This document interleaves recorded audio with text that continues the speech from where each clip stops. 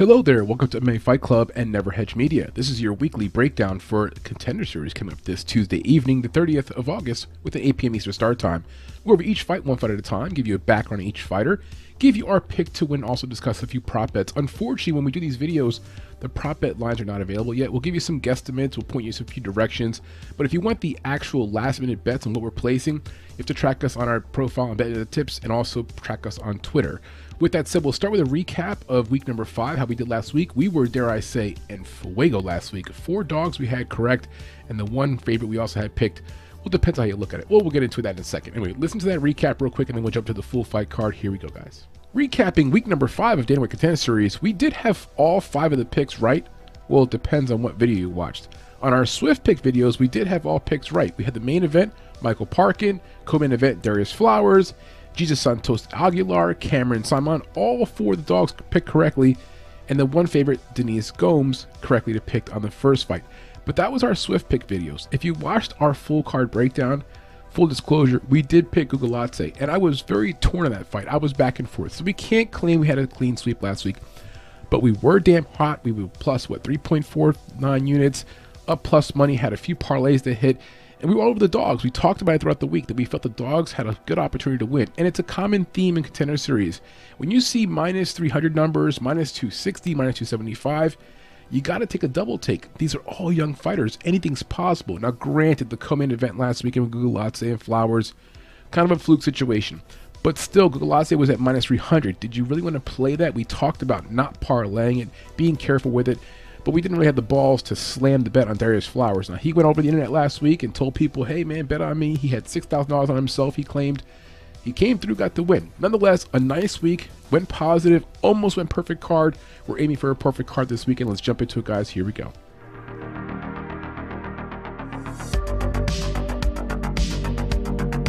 The first fight in the card is going to be a featherweight battle at 145 pounds between the Canadian fighter Alex Morgan, who goes by the Chess Master, that's a unique nickname, up against Blake Bilder, who hails from Minnesota.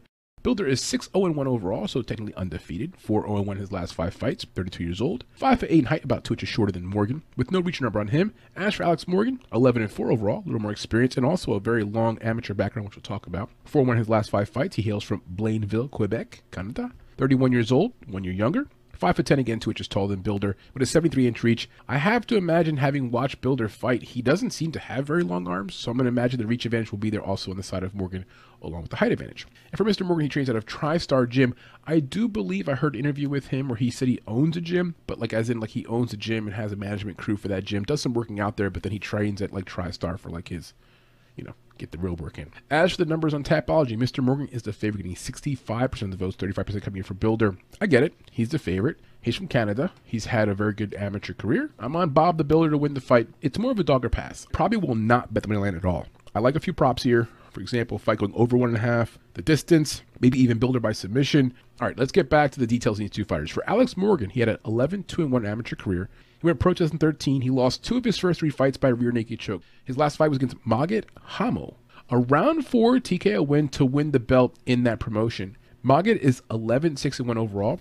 A prior fight to talk about, Charles Jourdain. They fought 2018, 4 years ago. A round 1 guillotine choke loss for him. Now, Jourdain's in the UFC, and that gets back to that issue of the submissions against Alex Morgan. He's lost 3 times by submission, but again, look at his career, and then it gets a UFC fighter. Now, what do I like about the way Alex Morgan fights? Of his 11 wins, 6 are by finish. His last fight was also by a TKO win. It was a body shot, a beautiful body shot. Most guys who fight in Contender Series have like 5 fights, 6 fights, whatever. This man has fought 29 total fights between amateur and pro. That's a lot of experience. Now, what are my concerns about Morgan? Not very active. He's fought twice in the past 4 years. He didn't fight at all in 2019, 2020.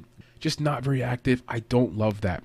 Submission defense, we got to highlight it. 3 of his 4 losses have been by submission. And last but not least, the quality of competition. It's just hard to gauge. That's a common theme for all Contender Series fights, and sometimes it's even harder than others. In this situation here, it's very hard for both fighters, to be honest with you. Now let's talk about Blake Bilder, Bob the Builder, 7-0 amateur career. He went pro 4 years ago, 2018. He fought in CFFC and KOTC. In my humble opinion, I believe he has fought in the better promotions. He's fought the better competition. Both fighters are right-handed, so there's going to be no quirky left-hand southpaw stuff going on.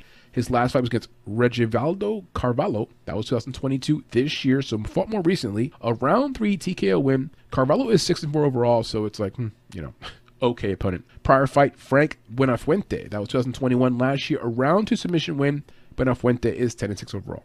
Now, here is the fight that made me pick Bilder to win. Here's the fight that I said, aha, I needed something to help me make a decision here on what side I'm going to be on, because I was going back and forth. I'm like, Alex Morgan, he's a better striker. They get the size advantage. You know, he's from Canada. Vegas likes him. People like him. I've heard people give breakdowns on why they like him. And so that jaded me. I do admit, it jaded me. But this is the fight.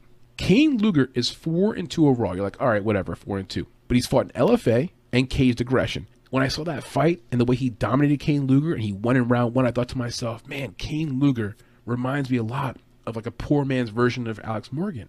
And that to me was the deciding factor, basically, that he beats the guy like this so confidently just a year ago. That link, by the way, for that fight is down below. Now, what's to like here about Mr. Bilder? Active fighter. This will be his 2nd fight this year. And this will mark his 4th fight in the last 2 years. He likes to throw kicks. Watch out for the head kicks and the body kicks early on. I wish he would do it more often, but his game is more grappling dependent, so he kind of gives up on that and gets to the grappling situations. But on the feet, some nice kicks. His wrestling, that's where he's going to hang his hat, butter his bread, his milieu, his environment, his office space. He takes the fight to the ground early. He gets top control. I believe he looks for submissions. I think Bilder has the edge slightly, maybe in the power and the clinch. Now, my concerns for Bilder, the quality of competition. Not a good striker. On the feet, he will definitely give up an advantage here. So Alex Morgan, if you hear me, brother, keep the fight at range. Don't go to the ground. Keep it at range. If you get it for 2 of the 3 rounds, at least get the win. First fight in the card, I could see it being a bit of a dud. It's hard to pick a side because they're both so evenly matched. I think the best plays here are the fight going the distance, the over 1.5, and then Bilder by submission. But I have to choose a side, right? So I'm going to go with Bilder to win. It's more of a dog or pass. My only dog or pass pick on the card. Let's move on.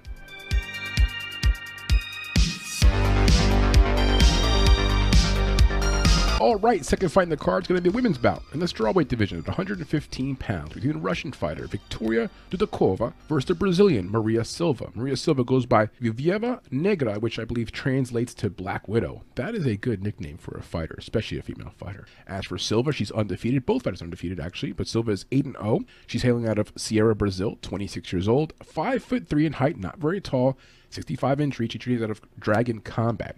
As for Victoria Dudakova, she's also undefeated at 5-0 from Volgograd, Russia, 23 years old, 5'6" in height, so will have a 3-inch height advantage in this matchup. It's hard for me to believe that because Maria Silva seems to be comparable in height in most of her opponents, but it tells you that Victoria Dudakova is more of a longer, leaner fighter, so she'll have a 3-inch height advantage. For reach, there's no reach there for Victoria, but I imagine she'll have a reach advantage as well because she's taller, right?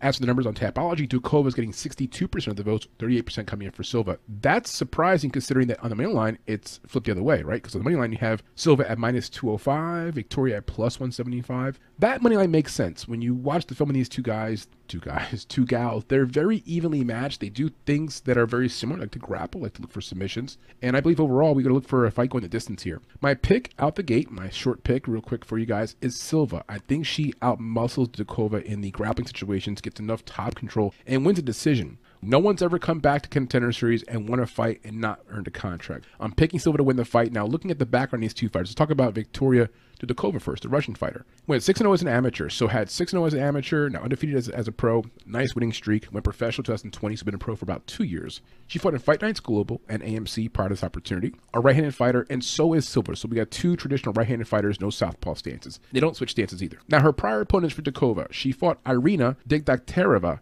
That was 2020, won the fight via round 3 armbar. The fight was very close. What you see is on the feet, Victoria is not at home. She's open for things. Her technique is okay. She's holding her own in the fight. She's not getting necessarily beat up, but she's getting hit a lot. Once she gets the fight to the ground, that's her milieu. That's her environment. That's where she wants to be. That's where she wants to execute her ground and pound. Look for submissions. In round 3, she gets to finish. It shows you good cardio, the ability to be patient, wear down your opponent. Another fight we watched, Anastasia Moshevicheva, 2021. That was a round 1, 30-second rear naked choke win. Very impressive. She knocks down Anastasia, gets like a side control, then moves over to the back control. 30 seconds later, she gets a win. What it shows you is that against lower level competition, she's going to run through them. Another fight to talk about, Nina Ruleva, that was 2020, a round 2 rear naked choke win. Again, she puts on a clinic against a fighter who's inferior. She almost submits her in round 1, eventually submits her in round 2. Nina is 1-1 overall, though, a very low-level opponent. But again, what you see there between Anastasia and Nina, those two fights, is that she's dominant against low-level competition. What you don't want to see is when a fighter fights against low-level competition, and then they go to decision, or it goes long, or they have a hard time, or they get hurt. And one more fight to talk about. 2021, last year, she fought a girl named Ksenia Lachkova. A round 1 doctor stoppage. Lachkova is 10-7 overall. She dominates round 1, and then it's in another language, so I can't understand what they're saying. They're talking maybe Polish, I believe. I understand some Russian, but not Polish.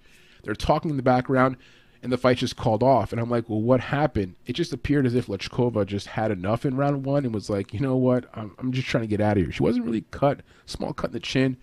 Not really sure what happened there.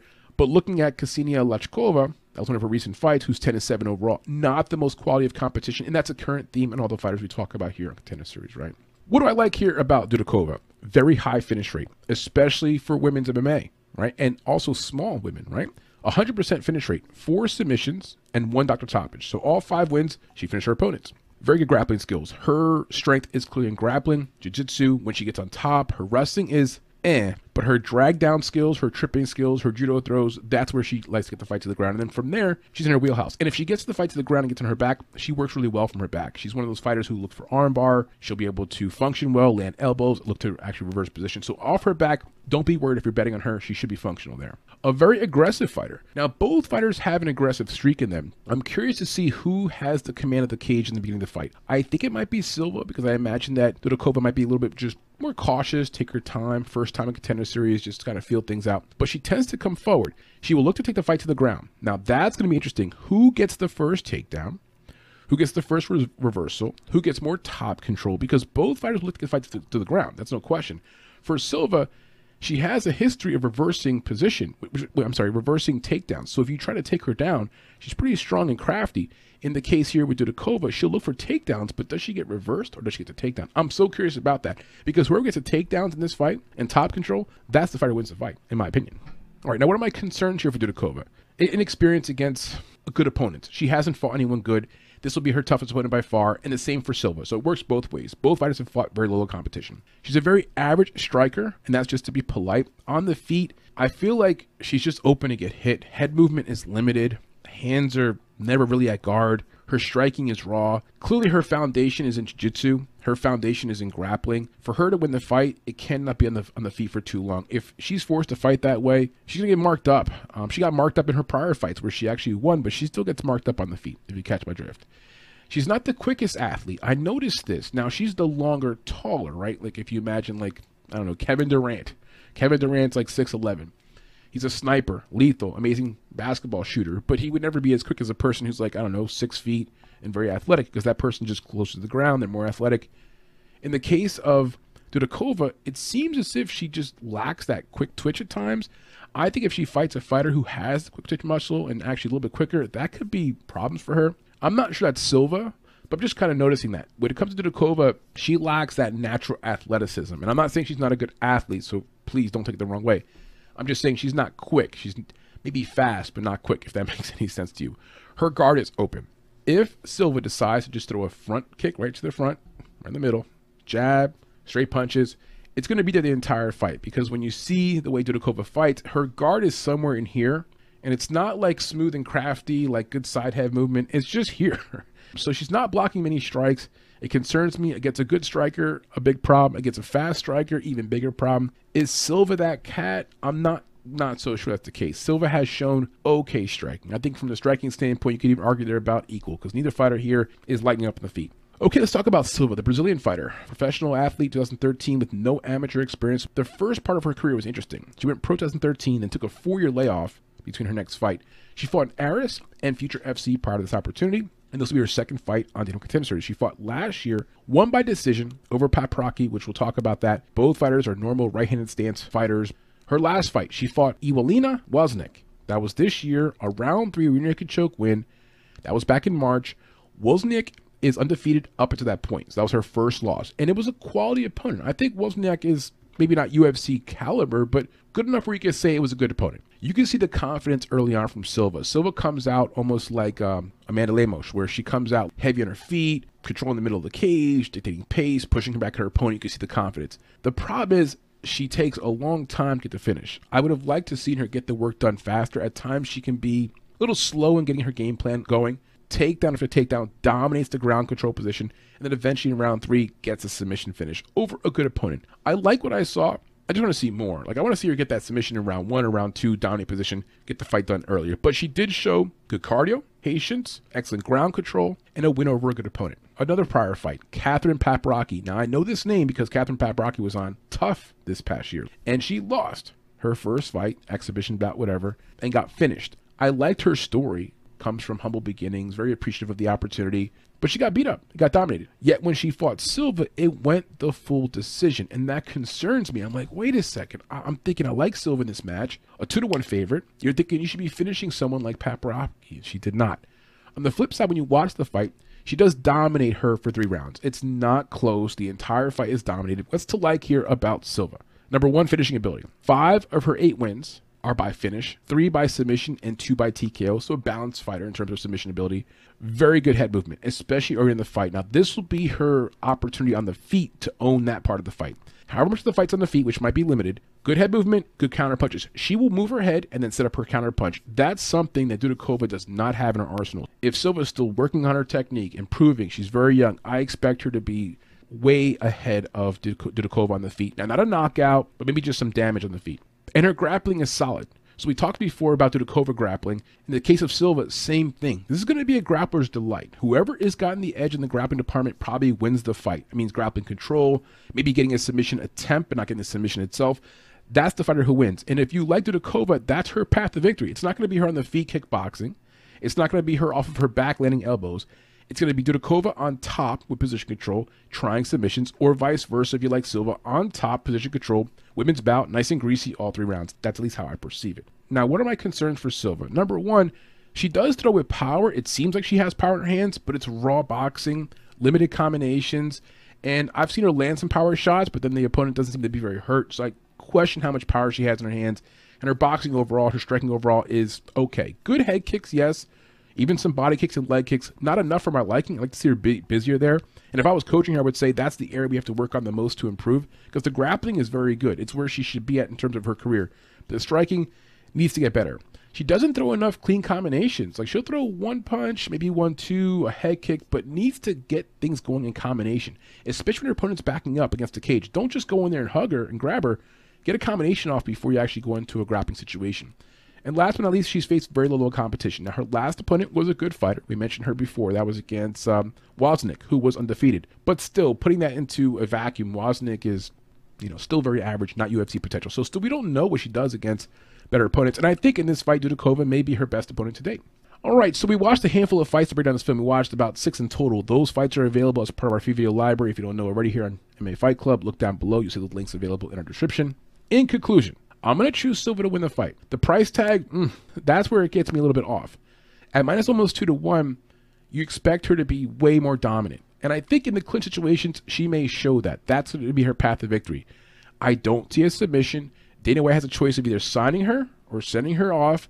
It depends upon the roster, supply and demand. I think he signs her. If Dudakova pulls it off with an armbar, I'm not surprised. Some props to consider are the fight going over a round and a half. I like that spot a lot. I think this fight even goes a distance. That's another prop to consider. And then a submission prop by Dudakova, because the armbar submission will be there. She'll be on her back, right, with Silva on top of her. If Silva makes a mistake, and I've seen Silva make some mistakes. Matter of fact, when she fought against Wozniak in round 2 of that fight, she had to defend off a rear naked choke that was very deep, and it was nasty, almost like she was about to get submitted. Bottom line is, a mistake or two in a women's bout, next thing you have an armbar finish. So I would look at the prop of taking Dudakova by submission. Not available just yet. I'm going to guesstimate it'll sit around plus 350 to plus 400. She's an underdog here. That would make sense. It could be worth the stab. Or if you want to get more specific, I think Silva wins by decision. Those are our betting angles. That's our breakdown. We're on Silva to win the fight. Good luck with this one, guys.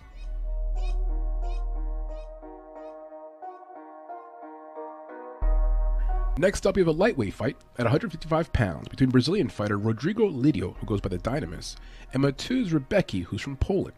Rebecki is 15-1 overall. 5-0 in his last 5 fights. He's 29 years old in 10 months, so about to be 30 years old. 5'7" height with no reach and armbar on him. He trains out of Berkshires team. As for Lidio, who goes by the Dynamis, he's 12-2 overall. 4-1 in his last 5 fights. He hails from Brazil, 33 years old in 1 month, so about 3 years older than his opponent here. 5'11" height with no reach and armbar on him. Just looking at the way they're built, Lidio is quite a long fighter. very long, matter of fact, for this division, 5'11".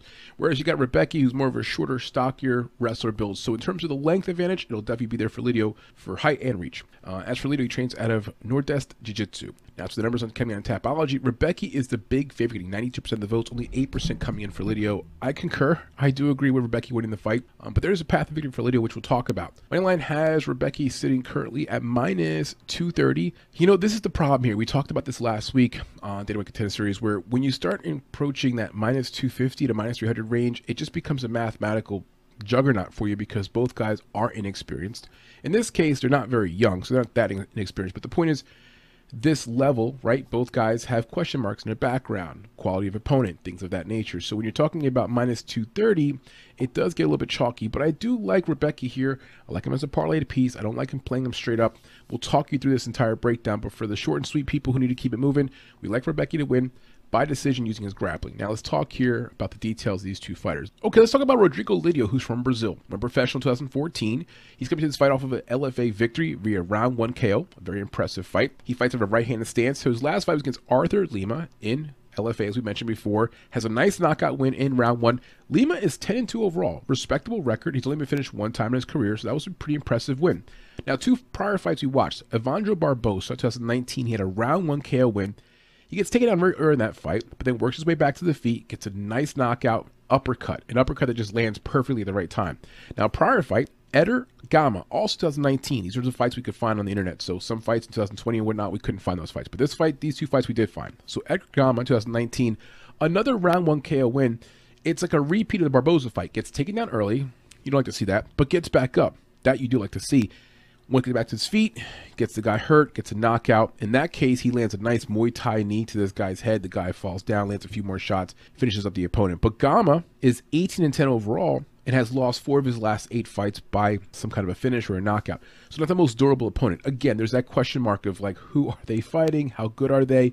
In the case of Rodrigo Lidio, it's okay competition. I can't say it's terrible. They have some wins, but it's okay competition. Now, what I like about Lidio, he's got a decent jab. He uses that very like Philadelphia shoulder roll boxing style where his hand's very low, like Mayweather-esque. The hand being low, we'll talk about that, but he's got a decent jab. I wish he would use it more. Being that he'll have a 4 to 5 inch reach advantage, he should use it more. It's going to be there for him. He showed a decent amount of takedown defense at times in his fights. He eventually does get taken down. First, you see him working the right techniques, getting his legs apart, trying to fight the hands, trying to get his underhooks, but gets taken down anyway. Anyway, has a very high finish rate. 10 of his 12 wins are finishes, 9 by TKO and 1 by submission. What does that tell you? Clearly, he's more of a knockout guy, not so much of a submission guy. And he also shows patience early in fights. We mentioned before, gets taken down early in fights, takes his time, gets back to his feet, shows a level of maturity, and then gets a knockout. You like to see that from these young guys who sometimes they start panicking on the ground, get gassed out, make some bad decisions, get choked out. Now, what are my concerns here for the Brazilian fighter? Well, he leans into his jab. We talked about this jab he has, right? He leans into it a little bit off balance, like exposes himself for a counter. I don't like that. His hands are very low. The lead hand's very low, especially. That's opening for any kind of jab or anything coming at him. His head movement's also limited. He's very easy to hit. He's a longer guy, not very quick. He's got a snappy jab. He's got some power. His ground game, limited at best, the best way to put it. So not a ground attack, no ground offense, but if anything, his ground defense has shown to be pretty good, and he just get back to his feet. So I do like that. Takedown defense, it's a work in progress. Needs to get better. I've seen him look pretty good. I've seen him not look good. It just depends on what part of the fight you're looking at. But I think it's a part of the fight that you could expect him to improve on. We have to remember these guys are coming to this fight off of up and down performances, people that are not the best opponents. They're starting to round out their game. We should see some improvements. So I do expect to see improvements from both fighters. Now, let's talk about the Polish fighter, Rebecki. He went 1-0 as an amateur. Now, notably in his one amateur fight, he had a heel hook victory. You're like, oh, whatever, no big deal. Well, his first 3 pro fights, he decided, I'm going to just keep doing heel hooks. So his first 4 total mixed martial arts fights between amateur and pro were all heel hook victories. He went on to get a lot more submission wins, but then starts tapering into more TKO victories, as we'll talk about. He went professional in 2014. He fights with a southpaw stance. That's not going to be a big deal here for Lidio because I believe most of the fight for Rebecki will be in the clinch, in the ground game. That's where he wants to perform.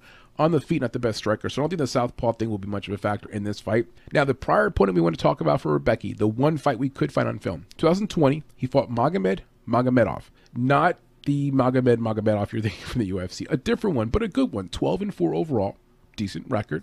And a guy who, you know, he was okay. he looked like he was game in that fight. He's a decent level opponent. So here's what happens early on. On the feet, you see Rebecki is throwing big punches, like a lot of hooks, a lot of power, not a lot of technique. He's getting clapped a few times, a little bit of facial damage. Nobody's getting hurt. But then once he takes the fight to the ground, that's it. He starts grinding up Magomedov. These are guys that are from Russia, pretty decent wrestlers overall. He grinds the shit out of this guy and finishes off on top position in round 1, Round 2 starts off. He gets the fight right back to the ground again, grinds the shit out of this guy again, cuts him up, lands some elbows, and ends up ending the fight on the ground. So look, here's a guy who wants to fight that way. If he chooses that path to victory in this matchup, I think he'll have some opportunities. My only concern would be, can he finish his opponent using that technique? So for Rebecki, what I like about the way he fights, aggressive pace. He's going to force you to fight. He's going to make you get off of your pedestal. You can't just stand there and be comfortable. He's going to push pace, push you against the fence, cut off the cage. Reminds me a little bit of Demetrius Thomas, who just fought today on one Prime. He cuts off the octagon. He forces you to get uncomfortable. He throws a lot of power behind his punches. It's a good and bad thing. He kind of ducks. That's a Mike Tyson thing. Really strong hooks, looks to hurt you. And if he catches you, it's going to hurt. He will shoot with traditional wrestling takedowns, double legs, single legs. And if you look at the way he's built, he looks like he's a guy who probably wrestled a lot in his past, just based upon the physique. Very high finish rate. Of his 15 wins, 13 by finish, 8 by TKO, and 5 by submission. I mentioned before, most of the earlier fights when he was finishing them were by submission. He's evolved now and gotten better with his TKO power. When I say TKO power, I want to emphasize this though. It's on the ground. When he's on top of somebody landing elbows, that kind of TKO power, not really on the feet. Now, what are my concerns here for the Polish fighter Rebecki? He simply ducks his head and does the like, I hope it lands. I mean, shit, one of the best of all time, right? Khabib Nurmagomedov. He wasn't a technically good boxer. He would just do the whole like head down, overhand punch. But I'm not kidding you. Sometimes when this guy Rebecki throws a punch, he doesn't even see if it hits the person. It could hit him, but he won't see it hitting. His head is literally straight down. It's a recipe for disaster if he catches a knee at the wrong time or an uppercut. And we just mentioned before that this guy Lidio has ended a fight with a clinch, tie clinch knee, and he's also ended with an uppercut. So, you know, if that were to happen here, it shouldn't be too surprising because it is a technical flaw on the side of Rebecki. For Rebecki, his striking in general, it's neglectful. It's not very technical. It's all to set up his takedowns. He can't really work well at range. If he's forced to fight at range against anyone who's decent with striking, he probably loses the fight, probably gets pieced up. Now, has a chin. He'll keep going forward. He's a tough guy, but the reach disadvantage is real. The striking disadvantage is real. The technique is just not there to fight in the feet. He's a bit of a one-dimensional fighter, one-trick pony. I hate to say it. He's got to incorporate the ground game to have a path to victory, whether he's finishing on the ground or by winning on the scorecards by having position control and landing more strikes on the ground. Long story short, these guys, there's two different paths this could go, right? We have the striker from Brazil who, if he could force this to be on the feet, should have the advantage. And we have the Polish fighter who wants to grapple and wrestle and bring the fight to his wheelhouse and keep it ugly on the ground. So in conclusion, I do think what happens here is the Polish fighter is victorious. I don't know that he finishes the fight. You know, I want to say, oh, it's going to be blood, glory, and it's going to be amazing. No, we could just have a really good, tough fight. There could be some blood, yeah, on the ground with some elbows, cutting open the forehead area of Lidio if he's on the bottom. But look, Dana White could still offer a contract up if the fight is just very good and it's close. Now, these guys are early 30s, right? 30, 33. It's sort of now or never. What I hope doesn't happen is the Polish fighter doesn't come out here and say, I have to fight with reckless abandon. I have to have a standing knockout. If not, I won't get a contract. And then he abandons his game plan, ends up in a situation where maybe, it's not going his way. I hope he sticks to his game plan, take the fight to the ground, grind up the Brazilian. That should be the path to victory. Again, just a reminder, though, it's young fighters, lack of experience, a -230 money line. I would not play it straight up. If I had to bet a prop in this fight, I'm going to look at the fight going over a round and a half. They've both shown good durability. Yes, high finish rates, but these guys have good chins themselves. Neither one has ever been finished before. Could that happen here? Yes, but I'm not surprised if the fight goes the full distance. And again, I'm on the Polish fighter to win the fight, most likely by decision. I'm on Rebecki. That's our choice. That's our breakdown. Good luck with this one, guys.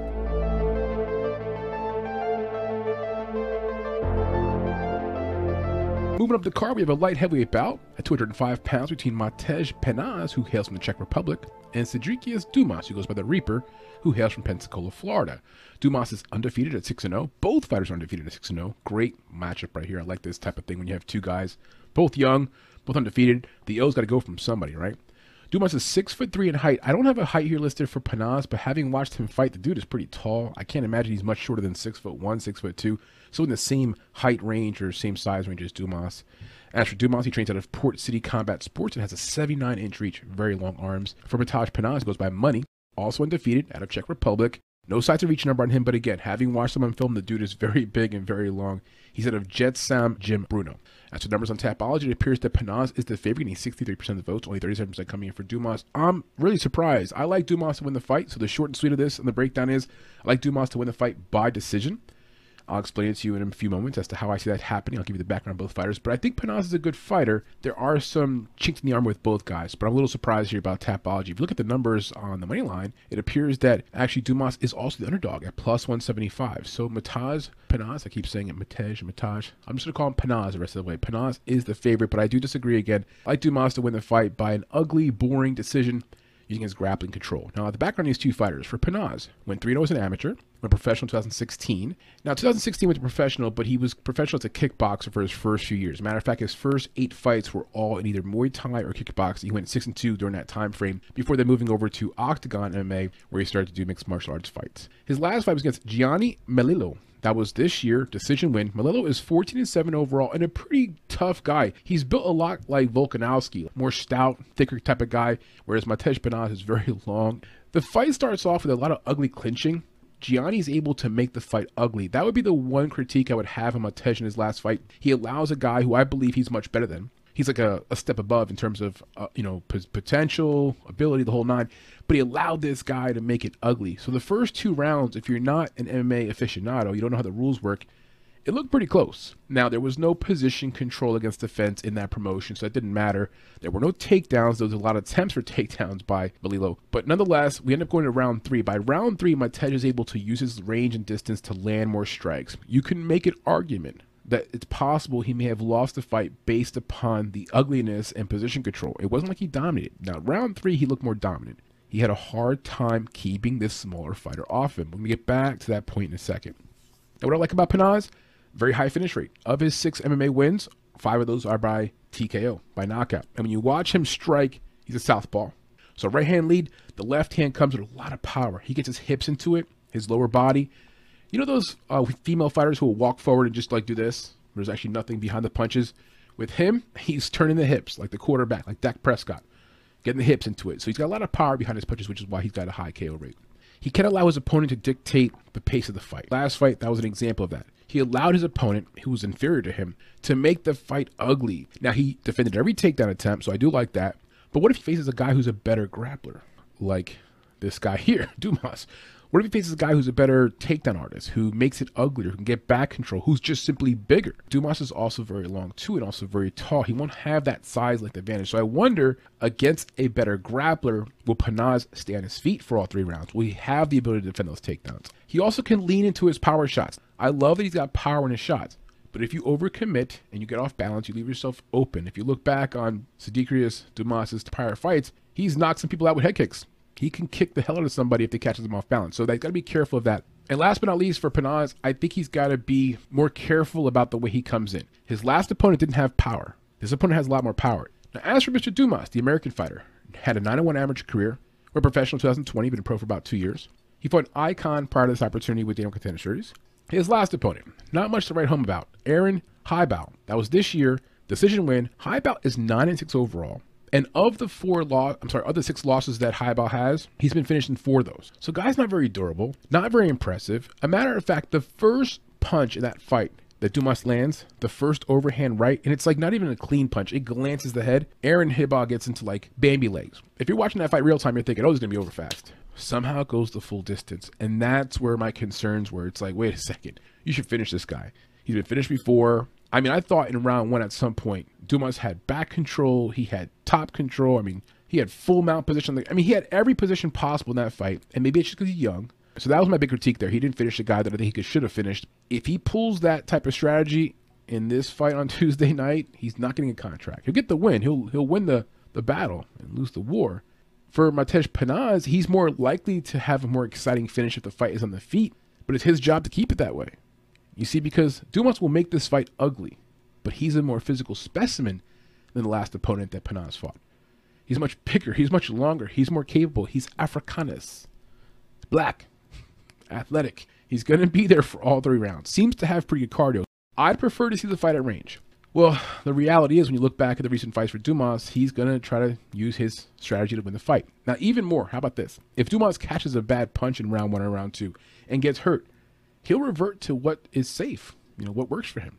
Back to Dumas right here. What I like about him. In ground control positions, on top, he's very active. He'll posture up and land a lot of strikes. I do give him that. Some guys will get in top control, a la Ray Waters this past weekend. Ray Waters had top control for almost the entire fight against his opponent. Maybe because of fatigue, he just did not posture up. Kind of boring to watch that. So in top position, he is very busy. He likes to use body locks to get his takedown. So expect this. Expect the fight gets against the fence. Panaz has his back against the fence like he had last fight. Dumas will look for underhooks. And then from there, drag his opponent to the ground. He's not a wrestler. He's not a single leg, double leg guy now. He's a scrape your ass to the ground, use his height and his weight. Now, what are my concerns for Mr. Dumas? He got very sloppy in his last fight on the feet. It didn't cost him against a guy who 9-6 overall. If he gets sloppy here with my man, Matej Panaz, Panaz does punch with some power. I wouldn't be surprised if Panaz at least rings the bell one time. And then at that point, you're going to see Dumas revert back to that takedown. My other concern for Dumas is he lacks a sense of urgency. We mentioned before, he didn't get a finish in that last fight against a guy who had been finished before, had great position, opportunities. I know I'm being picky. I'm being critical of his win. He got a win. That's the most important thing. He's in Contender Series. He's earned his spot here. Great. You just want to see a win not by decision. You want to see a finish of some kind of against a lower level opponent. So we watched a few fights to bring down this film. Watched Dumas versus Haibao, Dumas versus Dixon, and Panaz versus Melilo. To watch one of those 3 fights, those links are down below as part of our free video library. In conclusion, I think Dumas wins this fight by decision, kind of ugly, using his grappling, position control, probably loses a round because of the striking expertise of Panaz. Panaz lands a few punches. But don't get yourself all too hyped up for this fight, guys. I think we got ourselves a fight that's going to be a little bit boring. I think Dumas gets a win here by decision. You see Dana giving the speech afterwards like, hey, you gotta be more like this guy and less like Dumas. So we'll see Dumas come back maybe later this year, maybe next year. Last point, though. The money line has Dumas at plus 175. We were pretty accurate last week on our dogs, so I see this dog is barking right here. I like Dumas at plus 175. How will I bet it? Whew, yeah, we're going to see here. I'm going to watch the line move around a little bit. Probably by Tuesday, I'm going to put anywhere from a half unit, maybe even down to just a quarter unit. Not too much exposure. I don't want to risk too much. It is Contender Series. If I do a degenerate parlay, it'll include Dumas as the parlay piece. So I like Dumas to win the fight by decision. That's your breakdown, guys. Good luck with this one.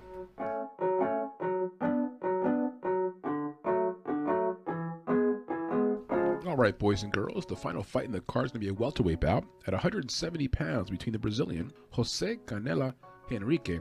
Canella is shin, as in my shin across your face, like Edwards did against Usman. We're going to get the Japanese fighter Yusaku Kinoshita. Kinoshita is 5-1 overall, 4-1 his last 5 fights, hailing from Japan, as we mentioned before. Only 22 years old, but Jose is only 19. We've got 2 very young fighters. Yusaka is 6 foot in height compared to 6'5" for Jose, so a 5-inch height advantage for Jose. We don't have a reach number on Yusaka. We have to imagine the reach will be on the side of Jose as well. And Yusaka trains out of Peace Lab Osaka. As for Jose, he trains out of Nova União. Excellent gym, very well known down in Brazil. He's 5-0, undefeated, and he's 19. Super young prospect. I do like what I see from him. We're going to talk about each fighter and their background and their breakdowns. Now, looking at the Tapology votes, Kinoshita is getting 65% of the votes, only 35% coming in for Henrique. I do agree. I like Kinoshita to win the fight. The money line also has Kinoshita as a slight favorite at minus 180. I like him to win, but I will first mention that these are very young fighters. We can expect big improvements from fight to fight. Kinoshita's been fighting over in the Far East, so you kind of wonder about that competition. Henrique has also been fighting okay competition. His last fight, in my opinion, he lost the last fight, but he got the win by split decision. We'll talk about that in more detail. So I'm on Kinoshita to win the fight. Not sure how it happens, though, because Henrique has a hell of a chin. His last fight in particular, you see him get clocked a few times, does not go down. Young fighter, a lot of confidence in their chin, a lot of bravado. But I like Kinoshita to win the fight, most likely by decision. And I think it's going to be a back-and-forth fight. It's going to be a bit of a war. And I think both guys will have their moments, but I think Kinoshita will be the faster fighter, land more punches, and win the fight. For Yusaka, 5-0 amateur career. He fought in JMMAF, which is a Japanese promotion. He went professional in 2020. He's been a pro for about 2 years. Very young fighter again. Has fought in Ryzen and Pancrase prior to this opportunity. So those good organizations. He fights over the southpaw stance. That will be an adjustment on the side of Henrique. Now, how much of an adjustment? You guys got like 5 inches. He has plenty of space to adjust, right? Now, last fight for Yusaka, he fought a guy named Rachuri Sumimura. I apologize for the mispronunciation. That was last year, a round 2 cage grab foul loss for Yusaka. He knocks down Sumimura, hurts him with a nice, I think it's overhand left or right. The guy's on the ground. Now what happens is Yusaka then goes over to the guy and starts foot stomping him, which is totally legal in that fight there for Rizin. But in the process of doing that, he grabs the cage to just get some balance. Initially, it's a win. They hand him a trophy, they announce it, referee raises his hand. It's a win. He knocked this guy the fuck out. Was the spirit of the rule for cage grabbing meant in that kind of situation? I don't think so. He was standing above the guy, stomping on his head, and he grabs the cage as like a bit of a balance mechanism. I even had a long thought process. I'm like, maybe he should have just balled up his hands and put him against the cage. Or maybe you say open his hands. The problem is to open your hands. Like your instinct is to grab it if you fall off balance, right? But in no way, shape, or form did the cage have anything to do with him knocking this guy the fuck out.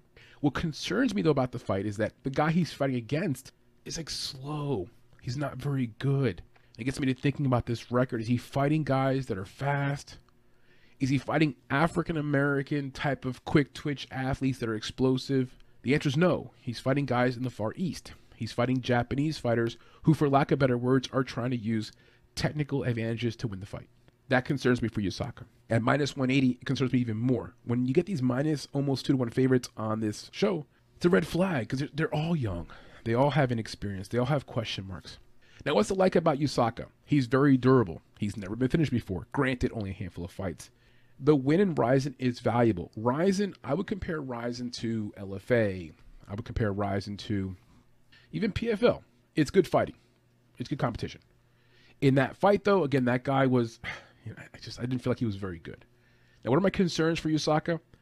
His only defeat was due to a mental lapse. When you look at that moment and you say to yourself, why did he grab the cage? It was a bit of a fighter IQ moment. I'm not going to lie. I do like him to win the fight. I'm explaining to you why I like him to win, but it was a mental lapse. He didn't have to grab the cage. It was a kind of a dumb move. In the one fight that I did watch of him, the last fight we talked about, his hands are very low. This is a problem. If your hands are low against a guy who's got long range like Henrique, who can reach out and touch you, reach out and touch someone, if your hands are low, the reaction time has got to be on point or else you're going to get popped in the face. Now, he does some hot side-to-side head movement, kind of like the, but the hands are low. And just like his opponent, Henrique, they both suffer from the same issue of being young. When you're full of piss and vinegar, you're not worried about getting hurt. You're not scared about somebody clocking you. You have faith in your chin. They both have that, which is a bit of a problem. But my other concerns here for Kinoshita, he's not the most mobile fighter. This goes back to, again, who he's fighting. He's fighting the Far East, guys that are more stand still, almost like Muay Thai stances, heavy on their feet, not very agile, not very mobile. I'll make a comparison. Like when you watch a guy, for example, like Adriano Moraes, who just fought this past weekend on One Prime. Very mobile fighter, moving side to side, good lateral movement. That is not Kinoshita. My concern for that is that you become a standstill target for a guy who's from Brazil who's looking to strike you. So that becomes an easier standing target. That's my concern there. And then last but not least, the quality of competition. It's so hard to measure this. It's a guessing game. You could look back at their records. You could say, okay, they have a winning record or 500 record or they got knocked out. But they're all fighting the same guys. They're all in the Far East. And I just don't know much about that. So there's a big question mark there for quality competition. Now, as for Jose Henrique from Brazil, he went professional in 2019, so also been a pro for about 2.5, 3 years. No amateur experience. His last fight was in the LFA. He's a right-handed fighter, so right-handed fighter against a southpaw. He won his last fight by split decision. He should not even be on Contender Series. In round one, it's my humble opinion, he does nothing. He maybe lands 5 strikes in round one, maybe throws 10 strikes total in round one. I'm not kidding. But somehow, the judge gave him the fight. In round two, Jose got hurt. In round two, gets a fence. He got clipped. Didn't get knocked down, but he was hurt. Round two clearly went to Oliveira. And in round one, Jose didn't do anything. So how could he have won round one? Oh, but here we go. Split decision goes to Henrique. It was bullshit. He lost the fight. Round three, what you see from Jose is that he's got great cardio. He took a bunch of punches in round two. I thought several times in round two, the guy's going down. The chin's legit. He can take some punches, and he's got excellent cardio. And he came back, and he definitely wins round three. He knocks down Pedro in round three. He shows you that piss and vinegar, that young fighter in him. Now, what's to like about this young fighter? Very fucking tall, guys. 6'5", going to have a 5-inch height advantage. I mean, that's massive. He's going to have some reach advantage. His last fight we mentioned before, great chin, great durability. If I took one thing from his last fight for Henrique, he's got a chin. And he fully recovered fast after he got not knocked down, but after he got hurt in round 2 of that fight, he recovered quickly. And last but not least, I love the cardio. I love how in round 3, Henrique starts pushing the pace in his last fight. Now, what are my concerns for the young fighter? Limited experience. You know, these guys, they're fighting, both of them. It's just not really sure. The one win in the LFA is a good win because it's LFA, but it was by split decision. I thought he lost the fight. A very slow starter. You don't like guys who are slow starters because if the fight goes a distance, they lose round 1. That's what happened in his last fight, though they still somehow gave him round 1. I don't get it. My other concerns are because he's so tall, and if you watch him on film, you'll see this. Tall people aren't quick. Like Wilt Chamberlain and Shaquille O'Neal, they were powerful, they were big, strong, commanding of space, dominant. Yes, all those words apply. But big people, long people are not quick. That's one thing they're not, and he's not quick. He's not quick with his head movement. His combinations aren't quick. When he throws a head kick, it requires an entire windup. This is a guy who's been fighting at 185, coming down to 170. Ooh, you know, I have concerns about durability. The legs are very thin. He's very hittable because his head movement is lacking. Hands are kind of low, too much confidence in his chin.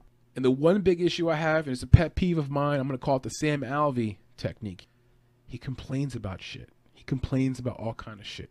If you watch the last fight, he complains twice in the fight, has the fight stopped because of a eye poke, and then at some point claims he got kicked in the groin.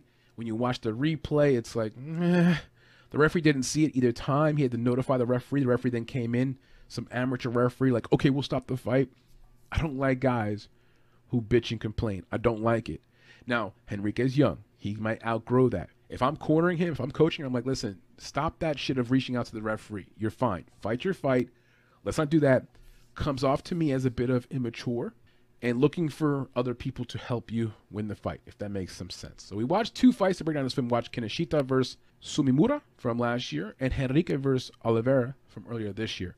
Those 2 fights are available down below as part of our free video library. And that's a reminder, please take advantage of our free video library. We put a free video library up for every film breakdown we do. And for the full card breakdowns, you also see those film links down below. In conclusion, I'm going to go with a Japanese fighter. I'm not very confident. I can see a world here where Henrique takes everything the Japanese fighter can dish out to him, like everything but the kitchen sink, then somehow comes back to push the pace late in the fight, kind of like he did last fight. The question becomes, are we judging this fight one championship rules? Are we judging it UFC rules? Again, I thought Henrique lost last fight. If he comes out slow again in round 1, Kinoshita could pick up the pace and grab a round in round 1. That becomes in itself a problem. We haven't talked about grappling, and the reason why is neither guy is an amazing grappler, especially the Brazilian. He is from Brazil, but he's 6'5", very tall, very long. This 170 weight cut, I don't want to make too much of a big deal of it, but I'm not a big fan. He's 19 years old and he's 6'5". So this idea of 170 for a 6'5" guy, yikes. He's very thin, especially lower body, very thin. If he were to face a guy who approaches him with a solid ground game attack, I don't see how he wins. And so for me, let's talk about the future. Upside. Who's got the more upside? There's no question Japanese fighter has upside. He is more of the body frame for this weight class. He fits this weight class. This young Brazilian fighter should be fighting at maybe 205. He's 6'5". I commend him and his team for trying to make this happen. Obviously, Contender Series, what an opportunity. But if he slows down the fight, if he has a bad weight cut, doesn't even make weight, don't be surprised. I watched him at 185. He looked thin. I can't imagine how he looks now at 170s. The long and short of it is, I like Yusaka Kinoshita to win by decision. May not be enough for a contract. Then again, we know that Dana White and company want more of the Asian descent fighters in the roster, so this could be the guy. At the minus 180 price tag, not playable for me as a straight up pick. I will parlay it because I'm a DGen. That's the breakdown, guys. Good luck with this fight. Let me know what you guys think. Give us comments and feedback. Let's move on. That brings us to the end of the episode, guys. Just a summary of our picks, or our Swift picks portion of the episode. We like in the main event Yusaka Kinoshita to win, Cedric Dumas, Matias Rebecki, Maria Silva and Blake Bilder. The two dogs we like are obviously Dumas and Bilder. We're not as confident in Maria Silva to win. It's a women's bout. I'm not trying to say traditional women's bout, but it goes to the scorecards, gets a little bit shifty. Both fighters have pretty good grappling skills. I think Silva wins, but man, at minus mid 250 range, I don't love it. Not going to probably parlay that piece. I'll look for some prop bets like the fight going over a round and a half. The two bets that we feel the most confident in the entire card, Kinoshita in the main event and Rebecca in the not co-main event slot, but co-main event slot, fighting Elidio. So that's your picks, guys. Track us on our profile. The profile link's down below there, and also track us on Twitter. We'll have our plays up there. Good luck with the card, guys. Thank you for joining us. If you didn't do so already, please like and subscribe. Thanks for your support, and deuces. Good luck this week, guys.